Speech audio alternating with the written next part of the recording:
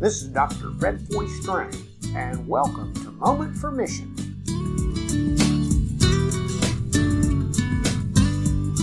Thank you so much for joining me today.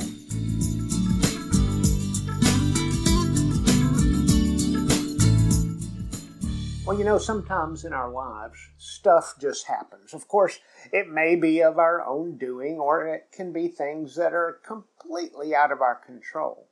But whatever the stuff, we end up often with a delayed mission. And that's what I want to talk about today on Moment for Mission. Yes, but first it's time for a Fred Foy fact. My daddy, Big Shorter, had a fun sense of humor.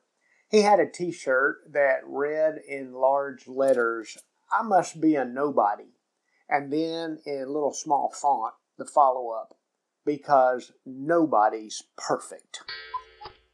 Of course, this was a joke, and Daddy was an amazingly humble person. Hopefully on these snippets of Fred Foy Facts, you've come to know a little bit more about me. Now, it's probably time that you know at least one of my many flaws. I don't like to be late. I don't like others to be late. I get overly impatient and way too frustrated with myself and with others when it comes to this tardiness issue. Well, I've been learning more about the value of patience in these past years of living full-time in East Africa.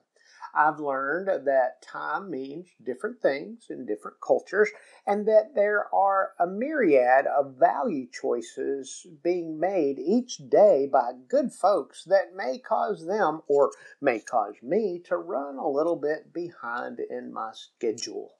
So I am learning the grace of waiting.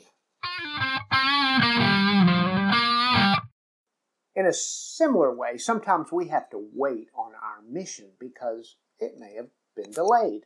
There has been, at least in our assessment, a delay in working out of the vision, and we can get all flustered, like me being impatient and irritated at being late. And when we allow that to happen, I can tell you from experience that good thinking and good graces go completely out the window. Pursuing your mission and vision from a mental state of impatience, irritation, and frustration, and even some downright anger thrown in there, is sure to get us nowhere, and fast. Alternately, we can embrace the delay. We can learn that there may, in fact, be a purpose in waiting on the fulfillment of our mission. When we can try to relax and live into the moment of the delay, then it frees our mental, our physical, even our spiritual capacities to envision other things that we may not have been able to apprehend in another state. Also, when we rest in the wait, when things do begin to develop again, then we have a deeper appreciation and often a renewed energy to engage our vision and mission again. This can occur in the most complex of situations or even the simplest. I'm thinking back when our last-born son, Jacob, would wait on his beloved grandfather, Big Shorter. Now, when Big Shorter and Grandma Jean would come to visit, both our boys would be very excited and anticipate their arrival. We all prepared for their visit. We did the yard work and got the house clean. The boys straightened their rooms.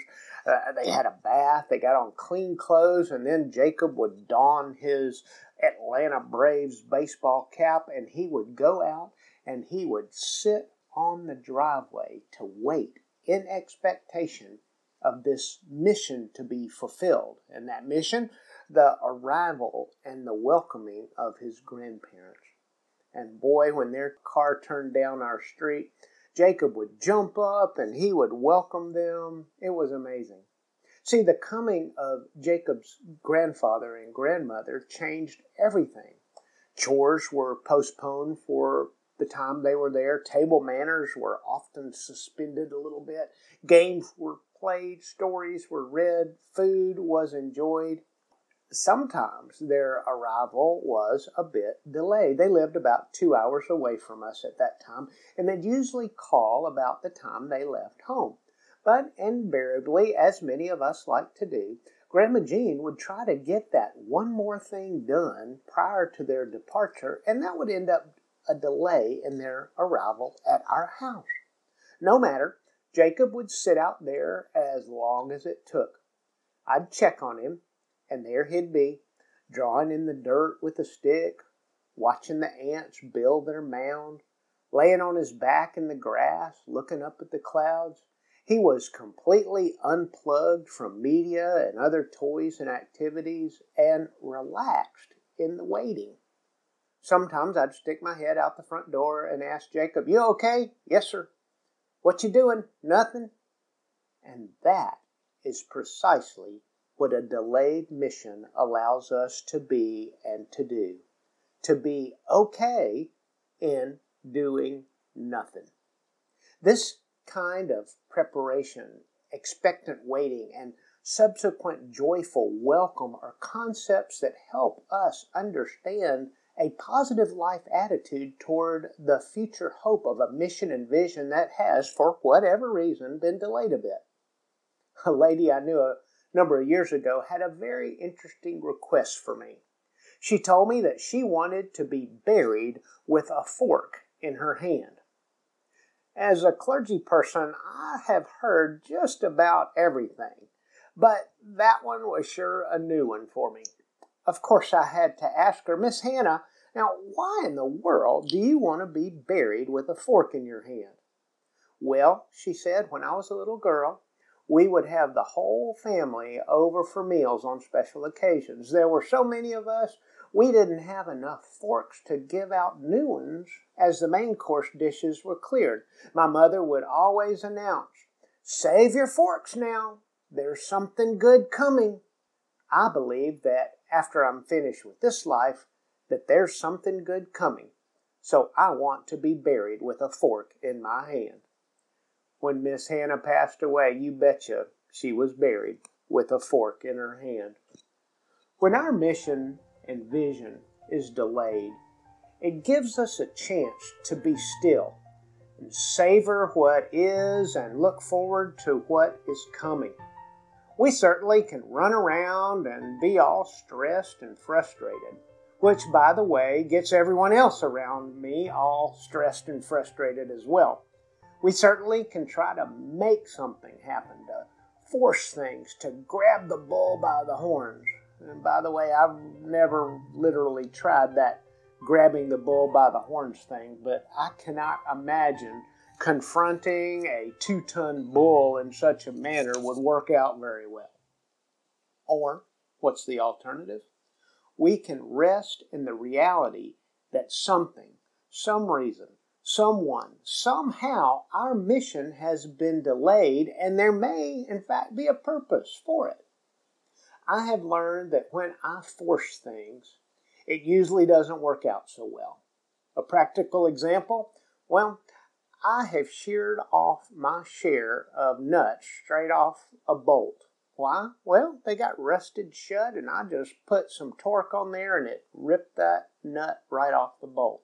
I've learned over the years to use a solvent called PB Blaster to loosen up those nuts and bolts prior to putting that torque on them. Now, letting that solvent work overnight is great, but it takes patience. And while it works, I get to look at other aspects of the project I'm working on. And many times, I've noticed some mighty big issues that needed attention that I would not have otherwise even looked at it if I didn't need to wait. In the Bible, the biblical prophet Moses, his mission was delayed for 40 years while he was in Midian before he returned to Egypt to deliver his people from their bondage. The Apostle Paul in the New Testament was delayed for 3 years while he was doing something, or maybe it was nothing, in Arabia.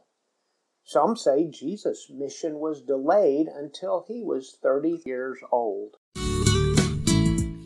Now, all our missions get stalled and delayed at some juncture, and we have a choice. We can run around like chicken with our heads cut off, scream screaming that the sky is falling, or we can choose to rest in the waiting. The important thing is don't give up, don't give in, just wait.